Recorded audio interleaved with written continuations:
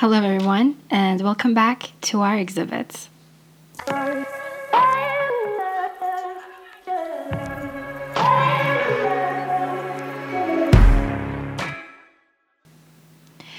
Funny thing, after a week without recording, I realized how much I missed sitting in front of this microphone.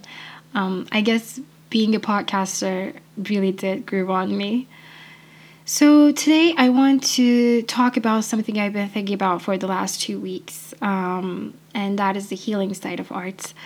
During the pandemic, I think this is one of the essential topics that we should talk about. Well, we're not just going to be talking about it. At least I won't be just talking about it. I'll also be painting about it. I have all my supplies laid out, and if it turns out good, I'll make it the cover art of this episode. So, art therapy, basically. It's an approach to mental health that utilizes creative process of art to improve mental and physical and emotional wellness. That's one way to put it. As we create art, we analyze what we have made and how that makes us feel. I feel like through exploring our art, people are looking for themes and conflicts that may be affecting our thoughts, emotions, and behaviors, etc.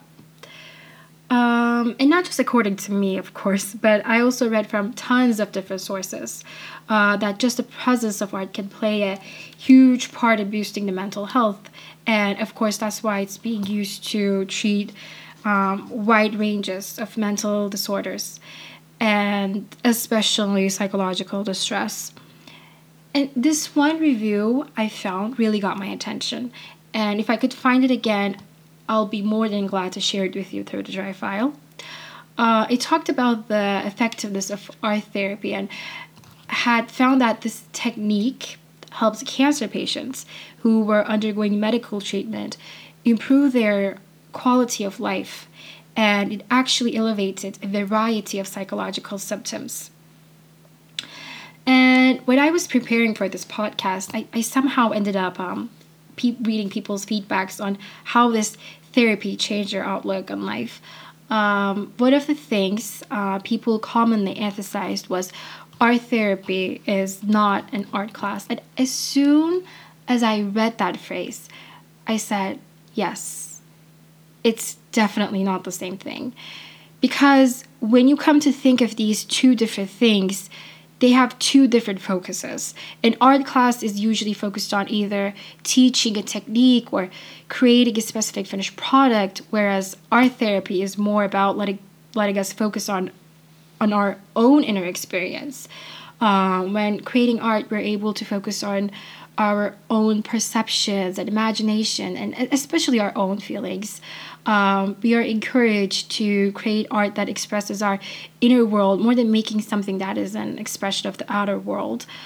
And we see so many examples of this through art history. That's what it got me thinking, actually. For example, most popularly known, Vincent van Gogh's works are all about expressing emotion or some kind of distress. Of course, he wanted to make a living out of his art, but he could have made something that was popular with the day, and no, he didn't. He chose his own way and became one of the great masters of Impressionism.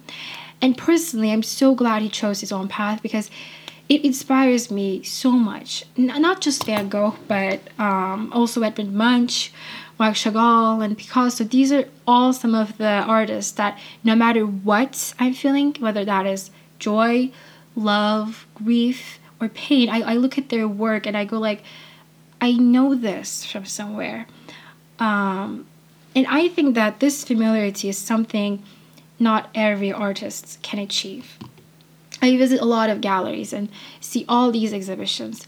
And during these visits, I sometimes find myself thinking, wow, this artist really tried to give out this emotion in a way that is kind of screaming at your face. And then I think of something from Edward Hopper, and I just can't help myself but compare these two and see how subtle and natural Hopper is and how this other artist tried to give off the same emotion but much more in an inorganic way.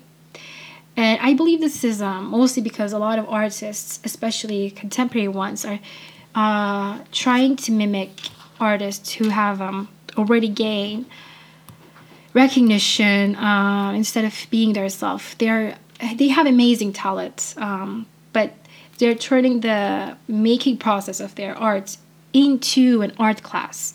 Most of the times, especially if it's a Picasso portrait painting, people would comment saying, "Wow, this guy painted this. I could do this with my eyes closed." And maybe you really could do the same thing with your eyes closed, but would it be the same thing? All of the creative geniuses aren't famous because they are painting something no other human being could. This is not something that could evaluate art. If there's a form of evaluation, this is not one of the criteria. And what I'm trying to say is, everyone can draw a circle. You could be drawing the best circle in this universe, but turning that into something like the persistence of memory is what turns art class into art. If you have something to get out of your chest, then paint it. Or if you like, you could sing it, photograph it, make a collage out of it. No matter what you do, express it in your own unique way without thinking about the latter, without thinking about other people's emotions. Express your own inner world. And don't forget that this is what makes art so inimitable. And it's part of the reasons why I love it so much.